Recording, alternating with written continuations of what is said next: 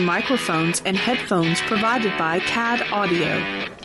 CAD Audio, expression through innovation. Do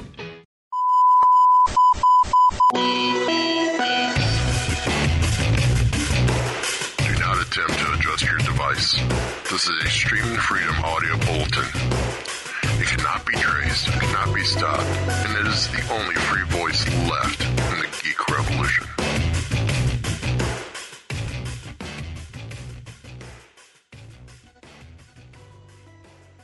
And welcome to another episode of Weeby Geeks.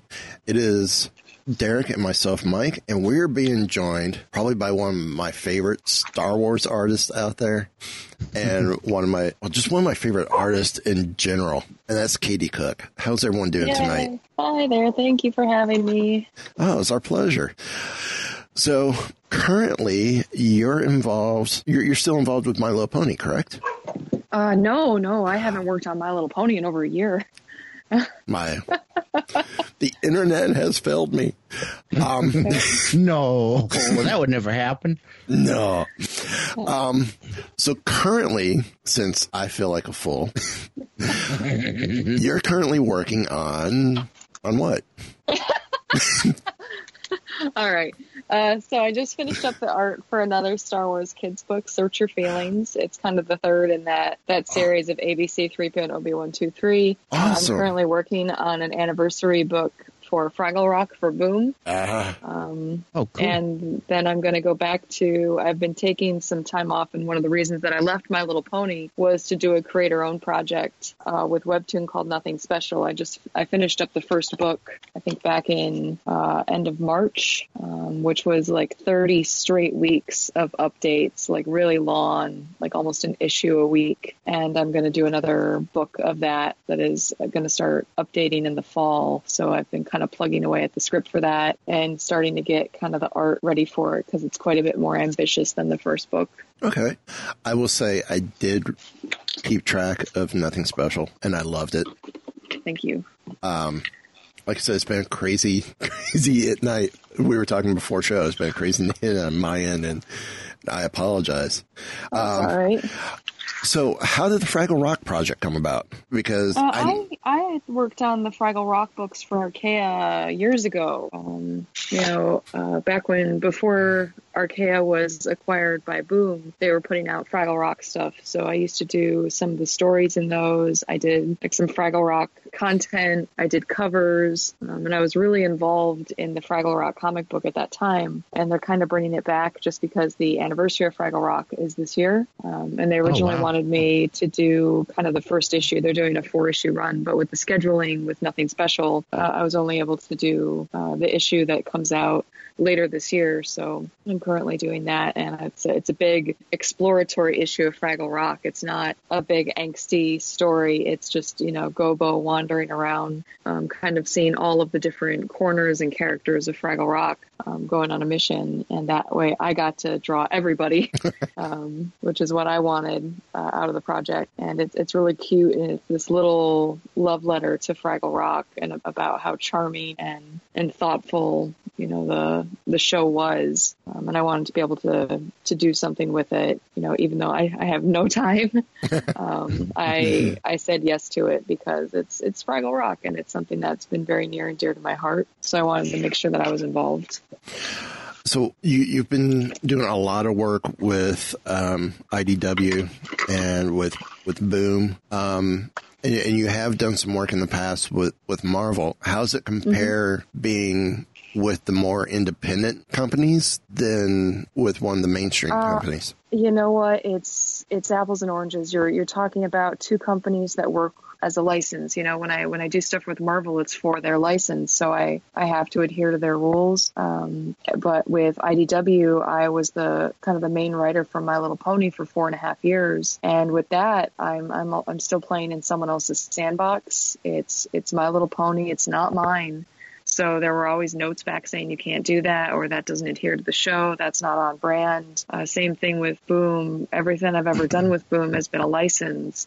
Whether it be Fraggle Rock, whether it be Adventure Time, it's always a license. It always has someone else saying yes or no. And in a lot of ways, Marvel has given me more freedom to do whatever I want than those other companies. You know, when Marvel contacts me, even though everything I do for them is a small project, they want me to do it because they want Katie Cook's sense of humor in it, or they want Katie Cook's sense of something with it. I just did a Thanos story a couple months ago that it's very short. It's only 4 pages, but they contacted me and my artwork is very cute. And they asked me to write and draw the most violent Thanos story ever told. And that's what I did. And it's really cutely drawn, and it's horrific and terrible. And it was like, all right. And I mean, I did a Spider-Man story where they asked me to come up with my own Spider-Verse. So I did, you know, an 11-year-old girl gets bitten by the spider instead, and kind of the trials that she would have, you know, instead of it being a boy, it's this really awkward little girl. You know, they asked me to create a bug universe where all of the Avengers are bugs. And so I did that. So, you know, in Marvel, I mean, I have my own worlds. I have my own verses, my own universes in that world where they just let me do what I want. Whereas with My Little Pony, there's always a note saying, yeah, you can't do that. That's kind of funny because you wouldn't think that at first, but it actually does make sense. If it's a licensed property like My Little Pony, they have a lot of things to consider, so they want to make sure everything is fitting in. Mm-hmm. It's the brand, you know, and you have to follow the rules of that brand. Right. Does that ever get frustrating? Yes. Yeah, it's again, it's you have to remind yourself, and I can't let it get me down because again, it's not my sandbox, it's not my property. I can't throw a hissy fit just because they reject an idea of the story, you know. But there were times where I had an idea for something and they said I couldn't do it because it interferes with the show, or there's an upcoming episode that's too close to it. And in some cases now there's an episode of the show that is so close to one of the stories that I wrote that it's really frustrating because it's like, oh no, you know, this comic that I wrote 3 years ago is now basically an episode and I have no say in it because I wrote that for the franchise. They own it now and they're allowed to adjust it however they see fit. So have they made you a character yet in My Little Pony? They did make me a character in the background of the show, and you see her first in an episode called Princess Spike. She's one of the pony representatives from one of the other areas, and we kind of deemed that she's from Detroit, because I'm from Detroit. That's cute. Her name is Bittersweet. And the pony that's next to her all the time is my cohort from My Little Pony, Andy Price, and his pony name is Leadwing because he loves Batman and he, you know, is a pencil slinger. So that was a blast. I mean, and it was a big surprise. You know, they got it all approved by Hasbro before any of us knew. And then all of a sudden one day they're like, oh, here's a couple of ponies coming up in the new season. And you see, you know, the pony sonas that Andy and I made for the comic books, and he would sneak us in the background sometimes, and they put them on the show, and now every once in a while you see her walking around in the background. Nice. Which I think is great. You know, it's that thing of like, it's that weird little validation. You know, it's my life is very weird and it's amazing. But it's also a very strange way to make a living when you're like, oh, I write and draw books. And then you can point out to a kid, it's like, and I'm an official pony. And that's the thing that blows their mind. That's the thing that everybody latches onto as being this amazing thing. You know, I can tell a parent, you know, of you know, one of my kids' friends, I was like, oh, yeah, I've drawn Star Wars books. And they're like, oh, well, that's kind of cool. And then I'm like, I'm an official show pony. And they're like, what episode? I want to say you might even possibly be a pony that's been on sale in the stores as well, potentially. No, I haven't been. It's if it would, it'd be one of those little blind bag things that they do a bunch of the random ponies from the background. So maybe one day I'll be a blind bag pony that costs $1.99 at Target. Well, I know the name Bittersweet. They did put me in the Game Loft, My Little Pony iPad game or Android game. You can buy her. She costs like $5.99.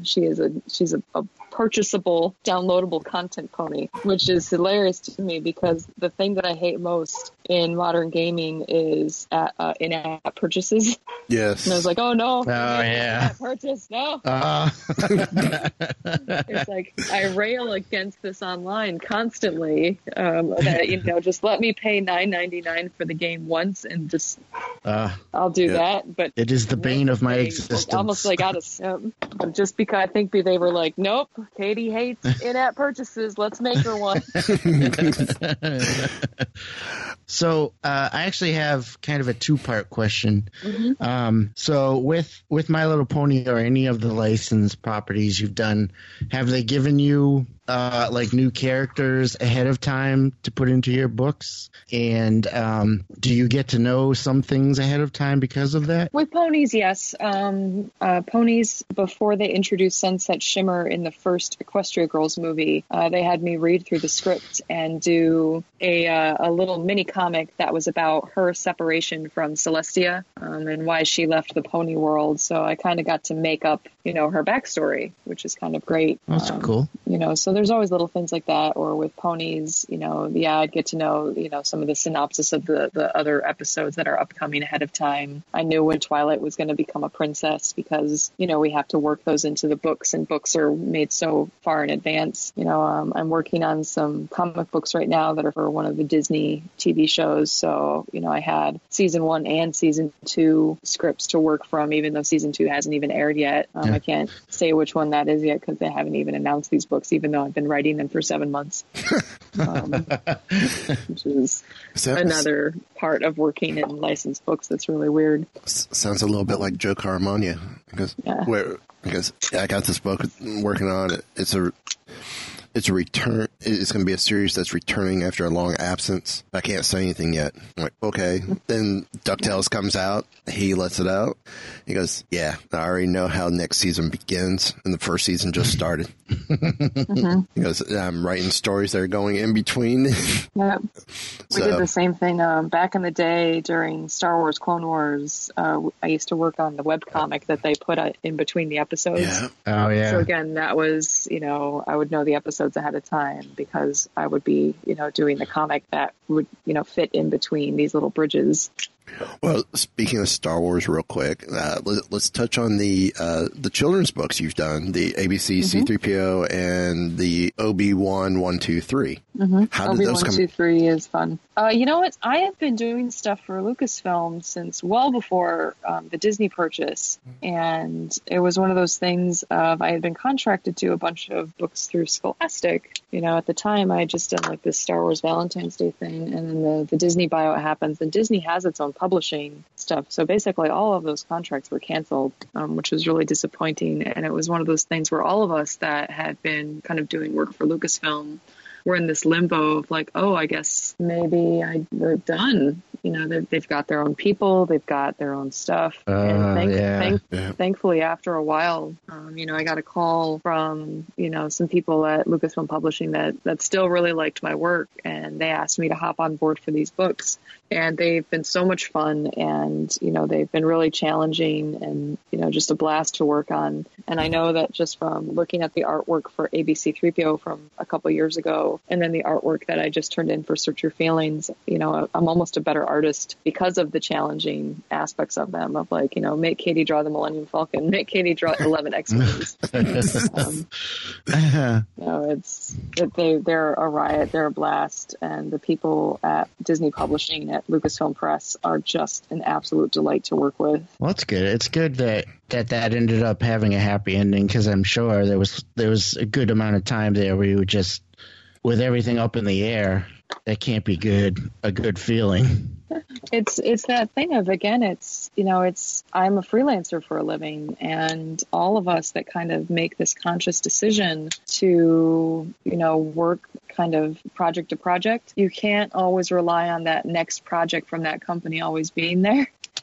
So it's that, that give and take of like, yes, right now Disney is a really great chunk of my income, but I've always got my sites ready and I've got a backup plan in case that goes away. Because I got a mortgage to pay. I've got all of this other stuff to do.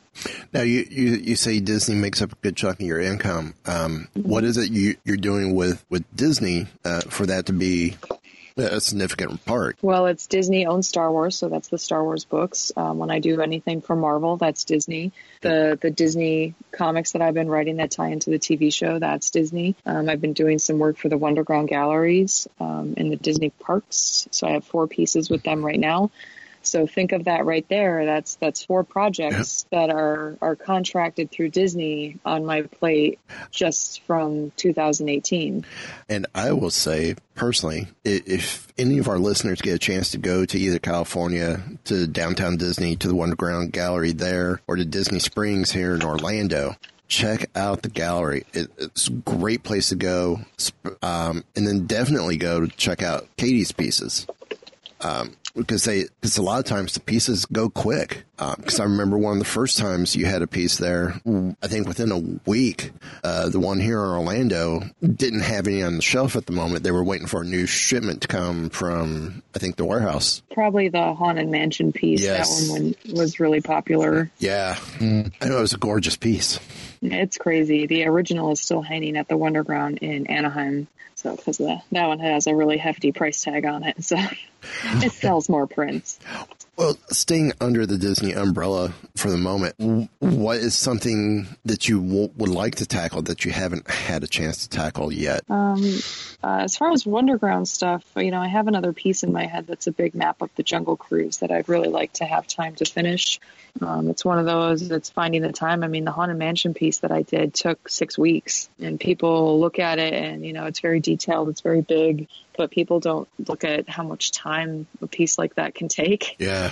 From the research that goes into it, because it has to be on brand for Disney. I mean, it needs to have that Disney charm. It needs to hold up to the scrutiny of all of these fans of the ride. See, the Haunted Mansion one has every single animatronic in that ride is represented in that piece. Yeah, I remember that. And because I know that if I missed one, somebody would point it out. I mean, it even has the little ghost on a bike, in the background. And same with Jungle Cruise. I gotta get it on point, and now I gotta pick between Disneyland or Disney World. I've only been on the refurbished Disney World one once, whereas Disneyland is very near and dear to my heart. But it's all of those decisions of what's gonna go over better with the Disney fan. Most Disney park fans are Disney World fans. Yeah. Whereas I'm a Disneyland person, but that's only because Disneyland is where I've been the most, even though I'm in Michigan. I didn't take myself to the parks until I was in my 20s. I never went as a kid. Oh, wow. I'm the same way. My parents always told me I wouldn't like it. And I think that was my parents' way of, 1, probably saving money, and 2, we always took educational vacations. We went to historic war sites because my mom taught U.S. history, or, we were from Michigan, so we'd go to Chicago, or we'd go up north, and, or we'd go to a museum. And it was just one of those things of I called my parents from the middle of the Magic Kingdom. I think I was 26 or 27. And it was like, you guys are liars. Yeah, with my wife and I, our for both of us, our first trip to Disney is when I came. We did Downtown Disney, as it was known then. When I was taking a look at a school here in the Orlando area to go to finish up my degree, and then we got married and came down for our honeymoon. So that was our first time in any of the parks, was our honeymoon. So we were in our late 20s and been here ever since. Having just celebrated 20 years as a cast member here at the parks. How time flies. Now, I think the first time I ever saw you was at Star Wars Celebration 5. Okay. And then we've seen each other quite a few times since then. Mm-hmm. What do you like about the convention circuit? And what's maybe one of the craziest stories you've had coming from a convention? So, conventions are this double-edged sword for me. I have kids. I have 2 small kids. But I mean, last year I did 18 conventions. Think of that. That is 18 weekends away from home, usually Thursday to Monday, and 18 weekends of me away from my drawing table. I love the income that it can generate. I love the chance to interact with people. I love exploring new cities. I love eating my way through the United States. I love the fact that conventions have taken me around the world, going to the UK and Australia and all of these other countries. But I really like my house. I like to sit in my house. I like to be in my house. I like to sit on the couch with my kids. And I recently bought a Nintendo Switch. So now whenever I am forced to leave the house, it's like I have to leave it for my children. So it's like, well, I don't get to play Zelda all weekend. I got to go to a convention. But then there's, like I said, there's that camaraderie of conventions. There's that chance to get out and meet people and introduce them to what you do for a living. That's amazing because, I work from home. The only people I ever see are my family. Conventions are basically my only time to meet new people. But I really cut back this year. I think I'm only doing 8 this year, which is really crazy considering the numbers of 18, 15, that I've done for the past several years, because I'm trying to give it a go of being at home more now that my kids are, my oldest was in first grade this year. My youngest is going into kindergarten next year. And I really want to give a go at what can I do content-wise if I'm at home more. And, last year I stopped everything after New York Comic Con, up until the spring. So I stayed home from October until October, November, December, January. So for almost 6 solid months, I stayed home. And from that 6 months came Nothing Special Book 1. So it was one of those moments of like, oh my God, look what can happen if I stay home. And actually spend the time. If I work every day at my desk, even though they were long days. I mean, I don't think I've worked as hard on something in, the past 5 or 6 years. Not since the days when I was trying to prove myself in the industry, before I had kids, when I was trying to put out as much content as possible, where I accepted any single book that was extended to me so I could say I can do that. But I mean, Nothing Special. I got up with my kids at 7. I got them off to school. I had coffee. By 8:30, I was down in the office, and then I would stop at 5, and then I would go shuffle, go get my kids from school or daycare, get them home, get them fed, get them cleaned up, get them to bed. And then by 9 o'clock, I was back in my office, and I would work until midnight or 1 in the morning. And then every single Saturday, every single Sunday that we didn't have a family commitment, or my husband was like, you're going to drop dead. From 10 a.m. until about 4, I was back in the office. And then sometimes after dinner, I'd go back to the office again every weekend. And that is I hired a colorist and a letterer. So that's just with me doing the pencils and the line art, and then trying to be the manager of the colorist and the editor for everything. But I mean, if you look at this book and see how long some of these chapters are, and then you look at the fact that I was putting out one of those a week, I mean, it's insane. Yeah. Even I'm looking back at that and I'm like, oh, I can keep up that pace for the next book, because the next book is even longer. And it was like, you're a crazy person, Katie. I lost weight. I lost my mind. I let my hair grow out to this crazy hobo lady length. And there were days where I would wander out of the basement, and my husband was like, "Did you bathe today?" And I was like, "I don't know." What day is it?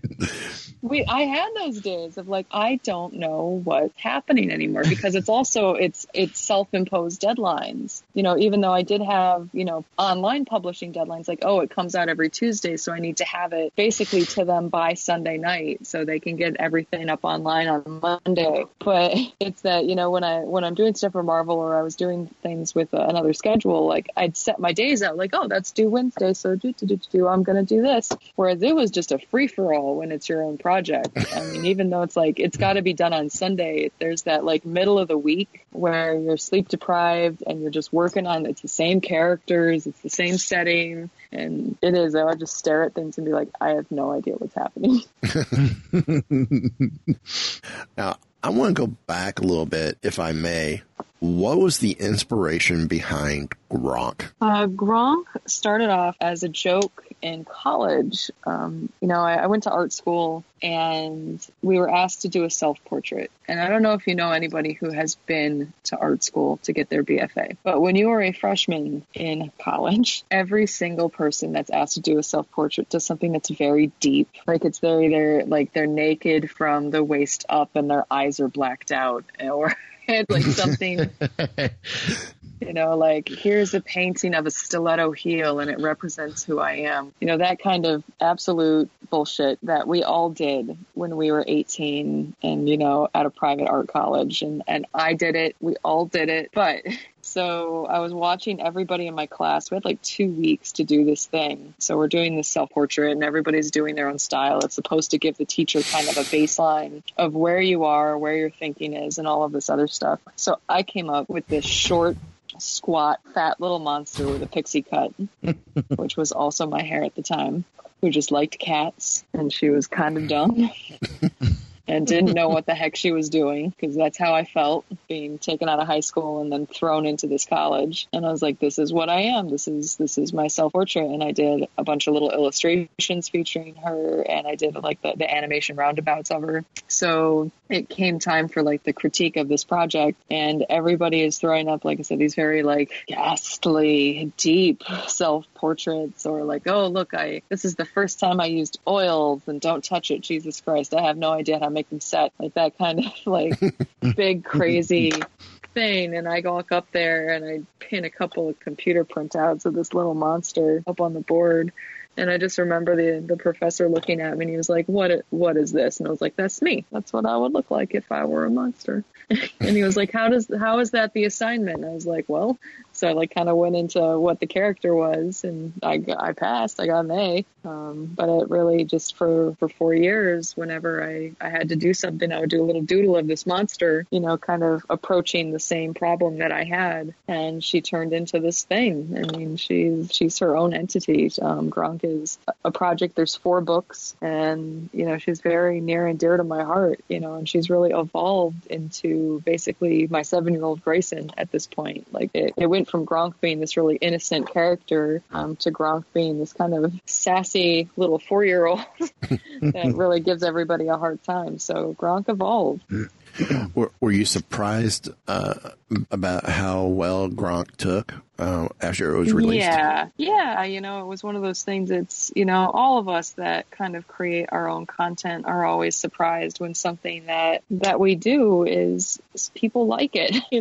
As somebody that works in licenses for the most part, it's really easy for me to walk up to somebody and say, hey, I made a Star Wars book, will you buy it? It's a given. Hey, I made a My Little Pony book, will you buy it? It's a given. Yeah, there's always going to be an audience for it, but there's a special little piece of your heart that's hey, I made this thing, you have no idea what it is, you've never heard of it, will you buy it?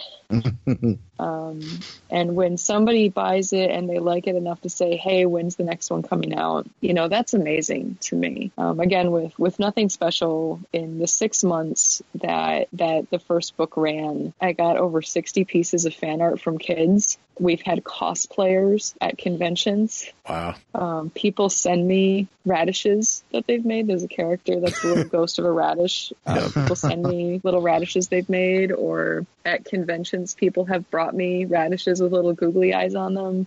People ask me for drawings of the characters constantly. I think in the 6-ish months that it ran, I've gained almost 3,500 Instagram followers. Wow. And it's got so many subscribers. Each week had over 1,000 comments on it, of people going back and forth, and they were never shitty, even though, the main audience for Nothing Special, even though it's all ages, I would say is teenagers, because it's about these 2 teenagers, and these teenagers are so polite in the comment section. They're so interested in where the story is going and where the characters are going.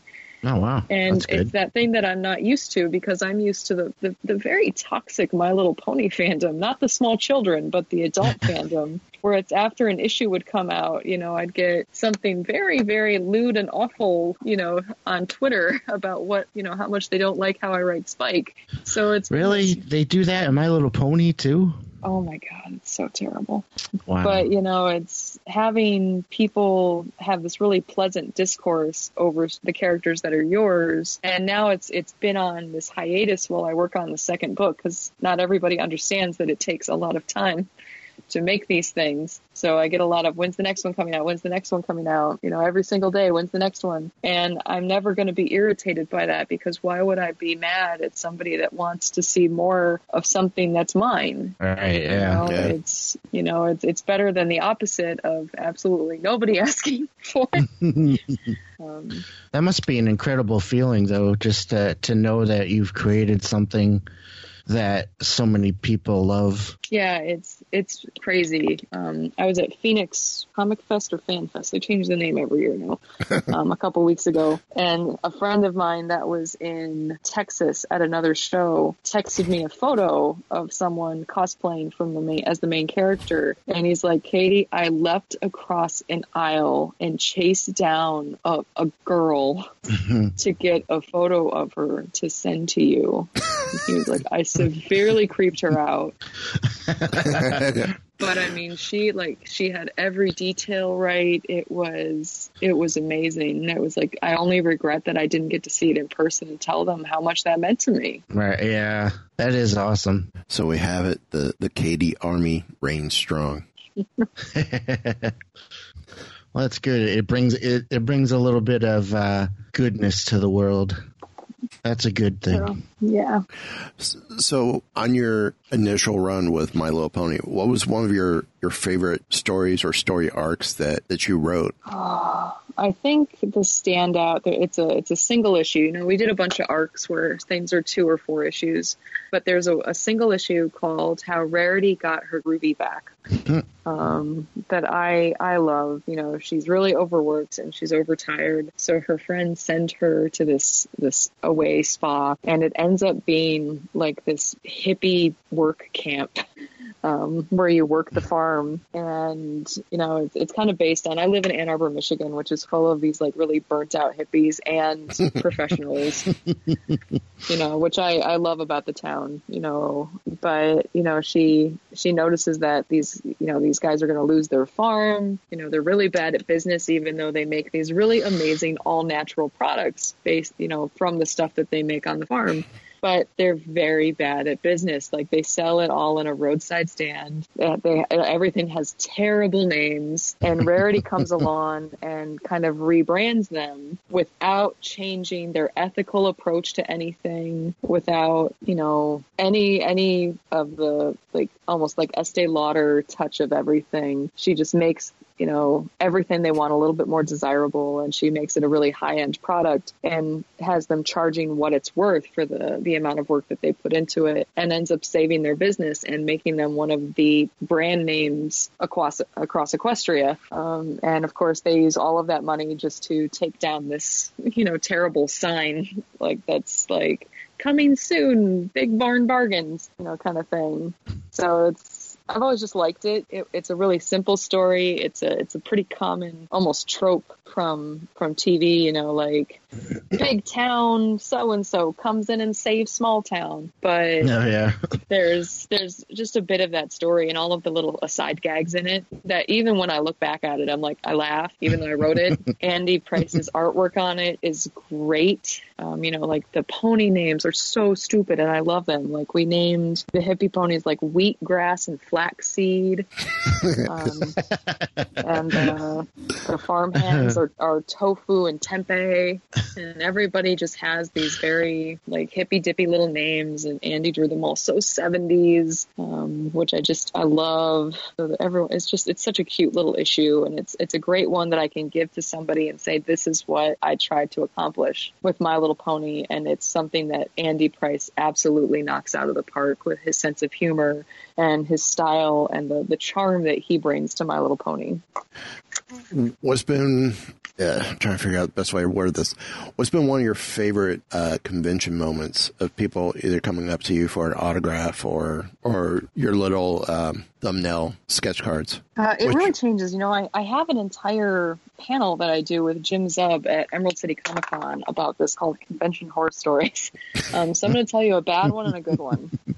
Bad one is a My Little Pony story, but I was at a pony convention in New York, and this was right after they changed Twilight Sparkle to being a princess. And this guy came up to my table and he asked if we were going to keep her a prince, like a regular just unicorn in the books. And I start giving the very corporate answer of like, well, actually, no, the books have already been written. We've already known about the change, so she's going to become an alicorn, and that's how she's known in the canon from now on. And he got really upset, and he's shaking and he's starting to sniffle a little bit, and he started going, you don't understand. If she becomes a princess, she's out of my league.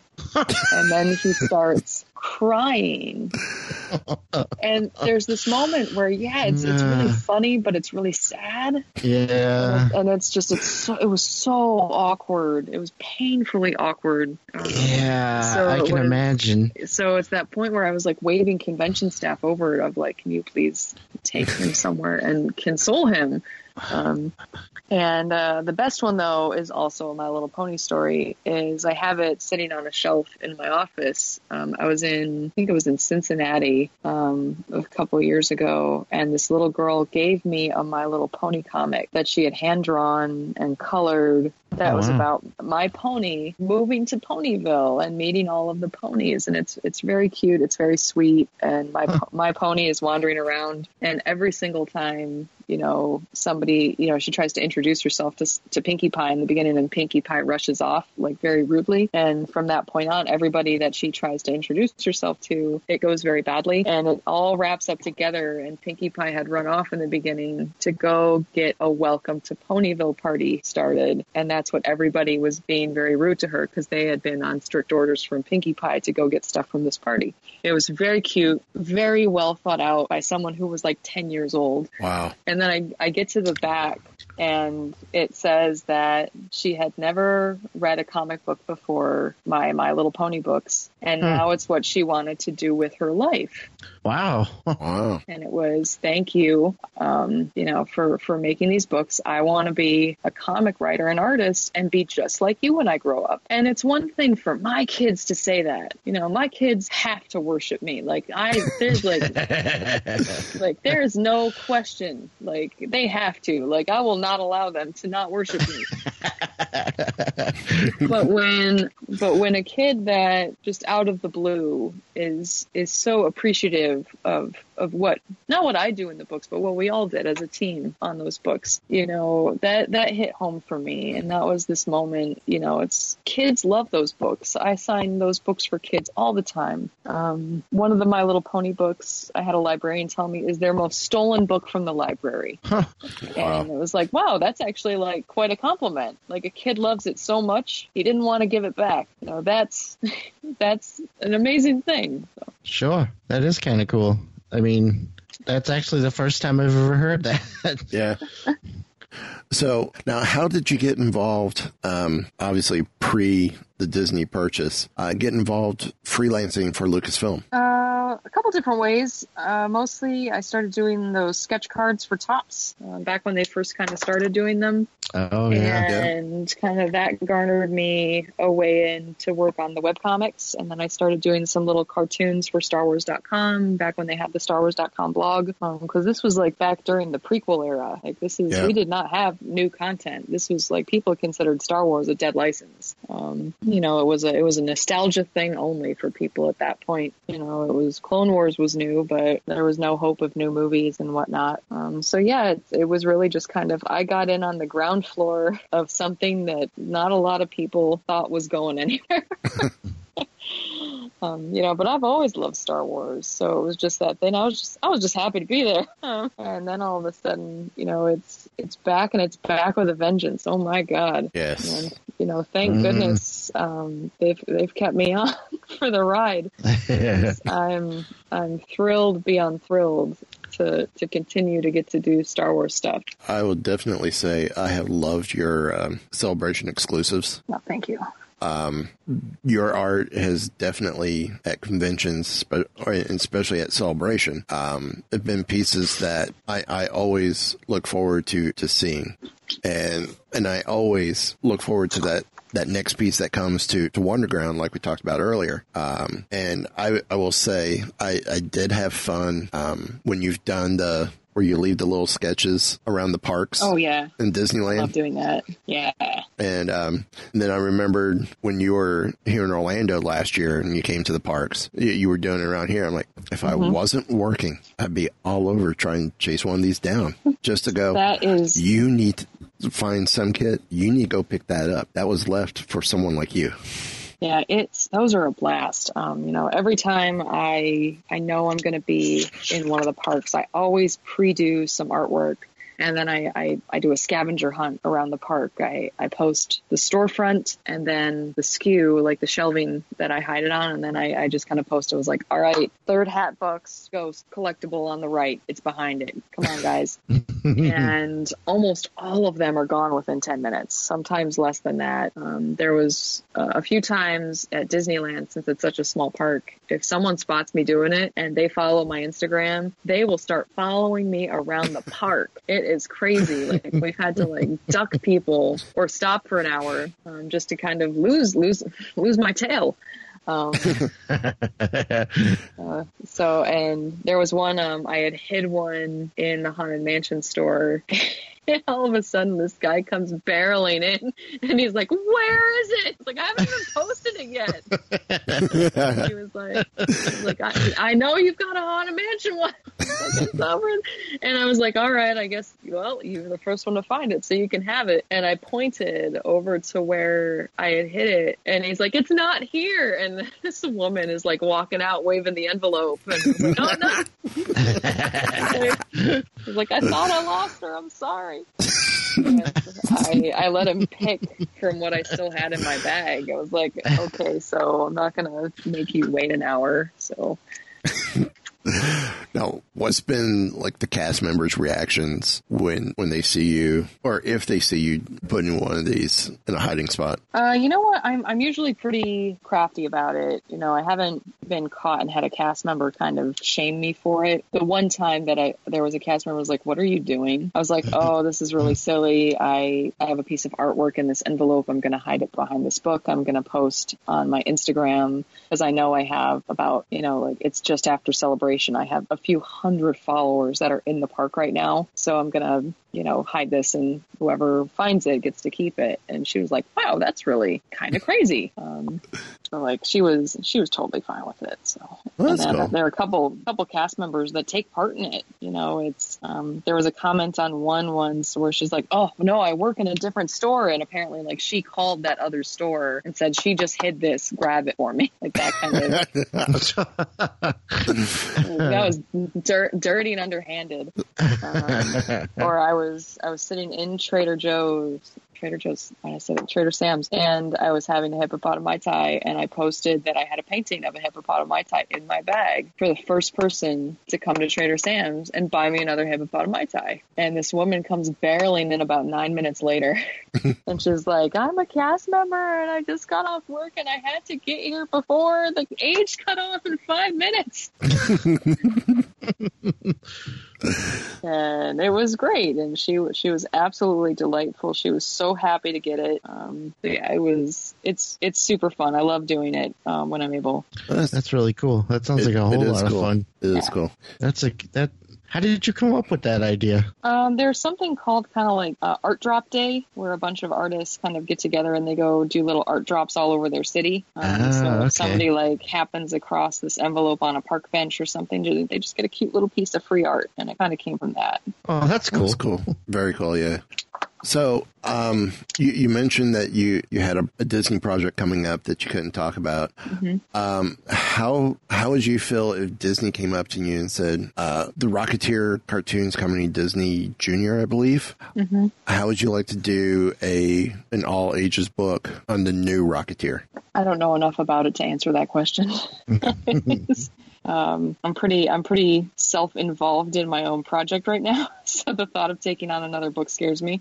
But yeah, right now I know the Rocketeer movie, but I don't know the source material because there was a Rocketeer comic book and stuff. But I don't know it well enough to comfortably say I would love to write that. Okay. What other? No, I can't. My mind just went a totally different direction, so I can't. get that question out.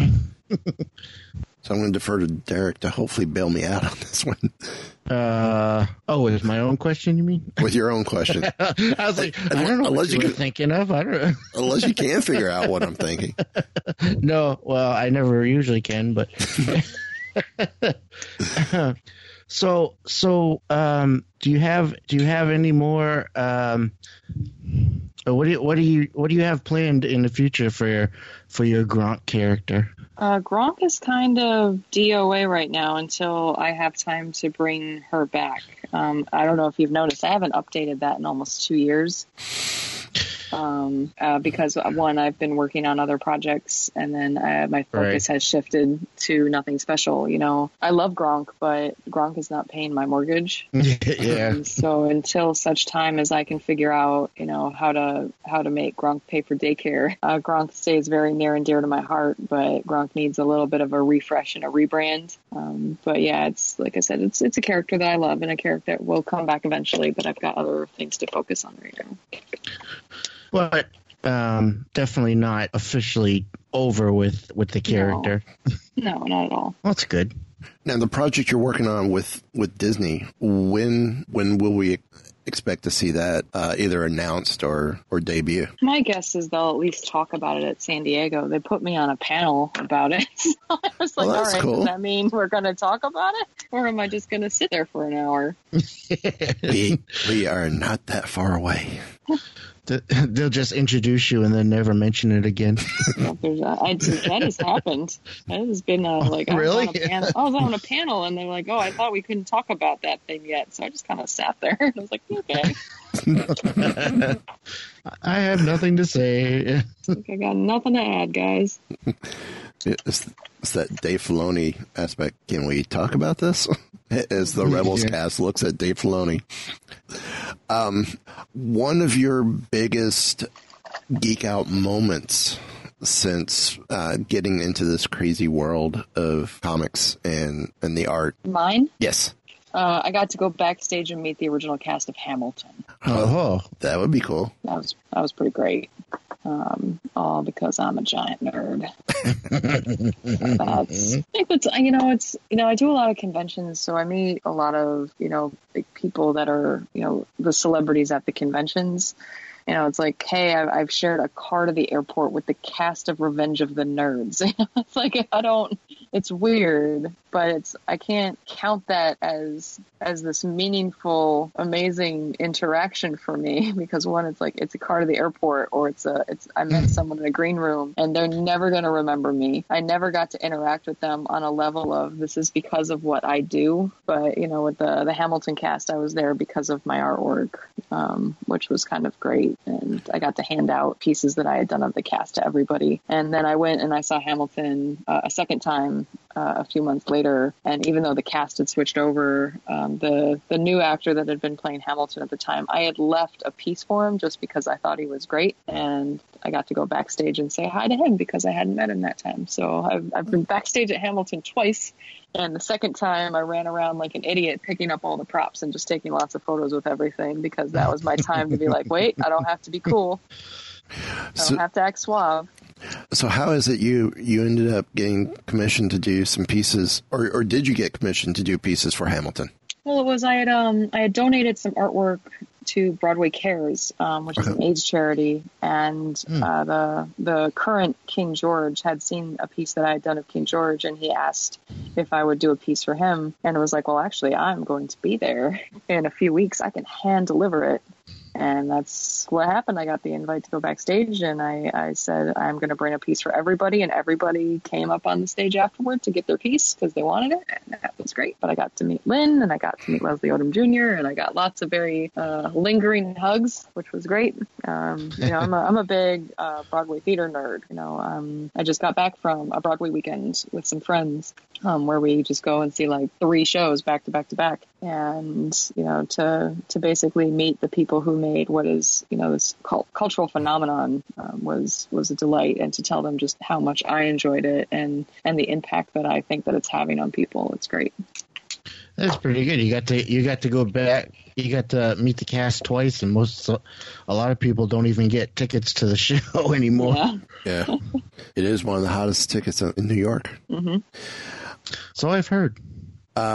What property outside of Star Wars and My Little Pony that you've been part of would you like to be a part of, or when time frees up and scheduling wasn't an issue, what would you love to be a part of? Probably another Marvel project. You know, I love the editors at Marvel. I love the freedom that they really want you to take with some of their characters. I'd love to take something that's really obscure and do something really silly and obnoxious with it.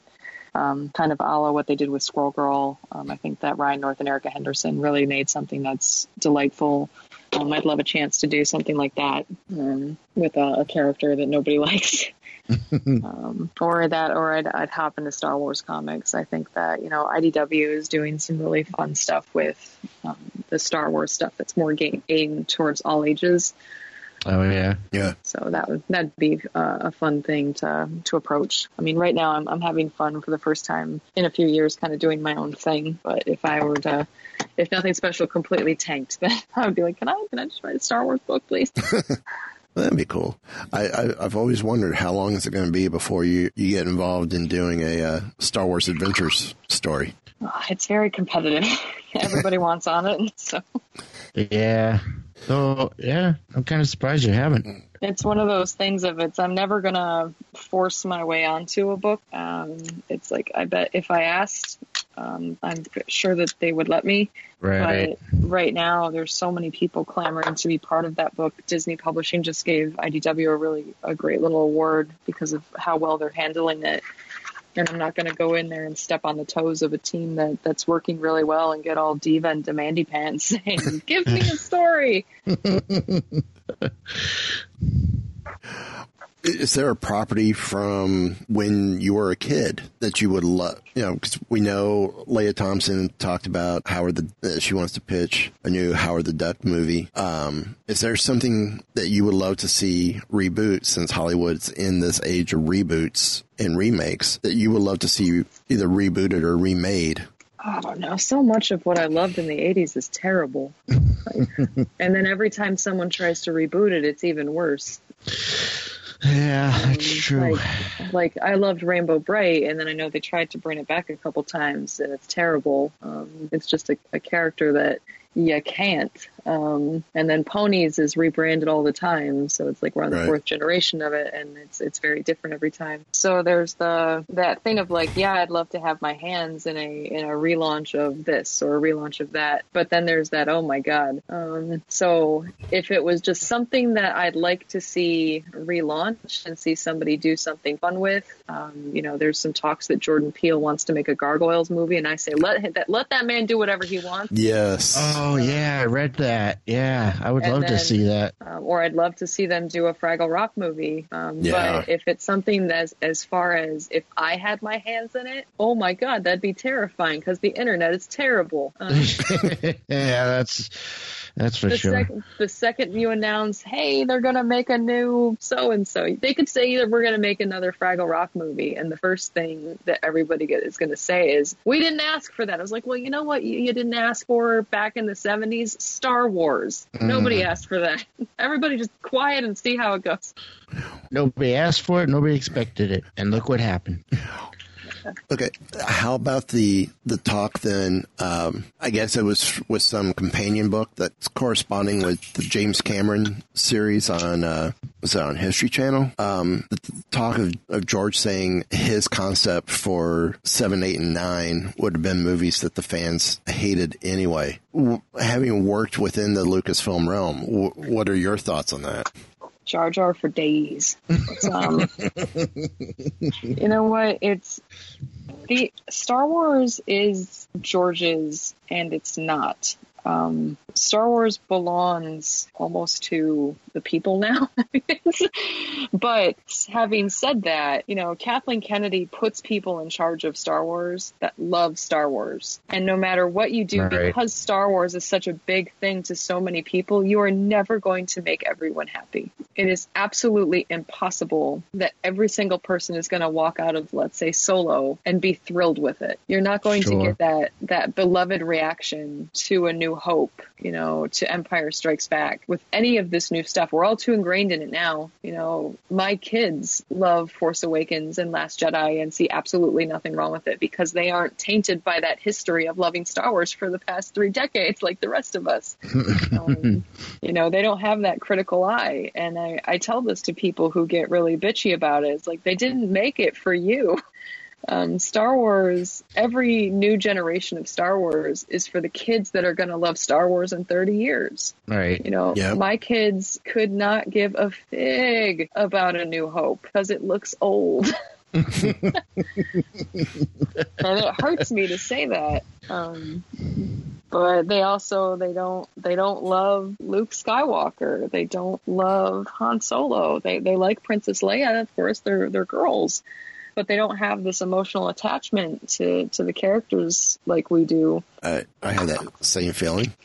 Before Force Awakens came out, over a period of time, we were showing my daughter Star Wars films, and we started with the original trilogy, and thankfully I had the version with the original uncut. That was part of that 2-disc special edition set. And she goes, "Daddy, this looks so grainy." I said, "Well, it won't the next time you see this." And then she saw it on TBS. And she's like, "I think I like the version you showed me better, Daddy." Like, okay. But for her, it's like you said, her favorite films, Star Wars films, if she was to rank them, are the ones that have come out now in her lifetime, not our films. And I thought, maybe she might like the prequels as well. And she enjoys them all, but I mean, when she ranks her favorites, it varies between what has the 4 that have come out now, and then everything else gets added to that list. Whenever I show my oldest the prequels, I forward through anything that is a Senate scene, and then they love them. So anything with the Galactic Senate or any talk of a trade federation, if you just skip right over that, 7-year-olds love the prequels. I like them more. Sure, that makes sense. That bit was a little dry. Yeah. Yeah, but you're right. It's a whole different thing for the kids these days. They're growing up with these new movies, so to them, this is what they know. This is what they're falling in love with. Mm-hmm. Yeah. But I still love them too, even though I'm a little older. I really enjoyed Solo. I enjoyed The Last Jedi. I'm not ashamed to say it. I don't have problems with them. I think that they're fine. I have a couple problems with Last Jedi, but I mean, overall, I think that stuff is fun. And Force Awakens, I love. I love Rey. I love Finn. I love Poe Dameron.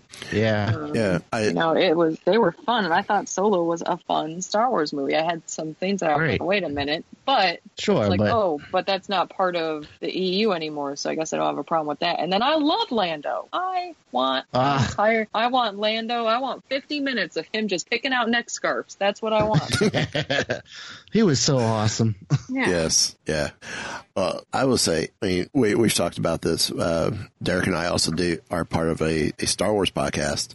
And we've talked about Last Jedi, and we nitpicked it, and there were definitely elements like, could have done without this, could have done without that. But overall, we still feel it was a great movie. It was a Star Wars movie. It might not have advanced the movie as much as like Empire did, but it still advanced the movie, and it still leaves us with, well, what about this? What about that? And I think the latest one we talked about is, what if Luke still really isn't dead, and the whole thing on Octu was a force projection? You're still going with that one, huh? I'm still going with that one. I am not on board with that one. Most people aren't. Try, Mike. I keep trying. I'm gonna list that right under force sensitive porgs. There may be one. See, the porgs are a perfect example. You know, kids love those porgs. Oh, I love the porgs. Don't. We will say nothing bad of porgs in this house. Oh no, I got nothing bad to say. They're cute. Then I guess my daughter owns like 7 of them. And it's Porgy, Porgy Jr., Porgy the Third, Porgy the Fourth, Porgy the Fifth. I think the only bad thing is the poor porg that Chewie almost ate. Oh no, he eats them.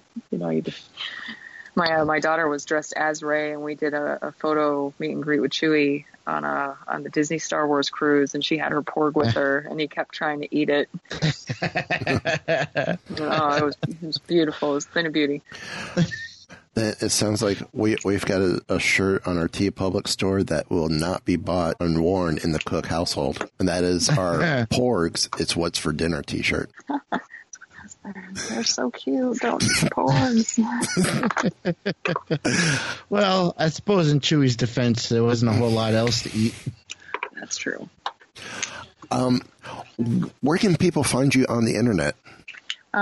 Katie Can Draw on all the social media. So I do Twitter, Instagram, Tumblr, Facebook, and all that stuff. KatieCanDraw.com is my website, which is sorely outdated. Nothing Special is my comic up on Webtoon. You can find Gronk on GronkComic.com, all that stuff. Any upcoming conventions? In the next... San Diego is my next one. Awesome. So it's in five weeks. Well, I think that's going to wrap it up for this week. Derek, you got any last questions or question? No, I guess not.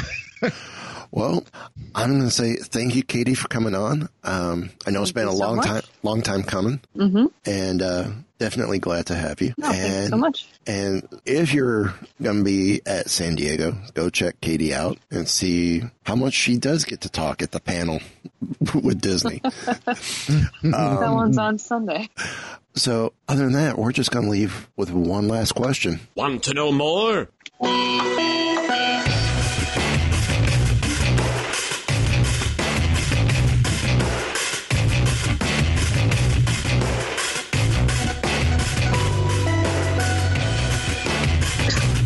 So, the bad crowd you've been hanging out with is a science fiction club? This has been a Weeby Geeks production.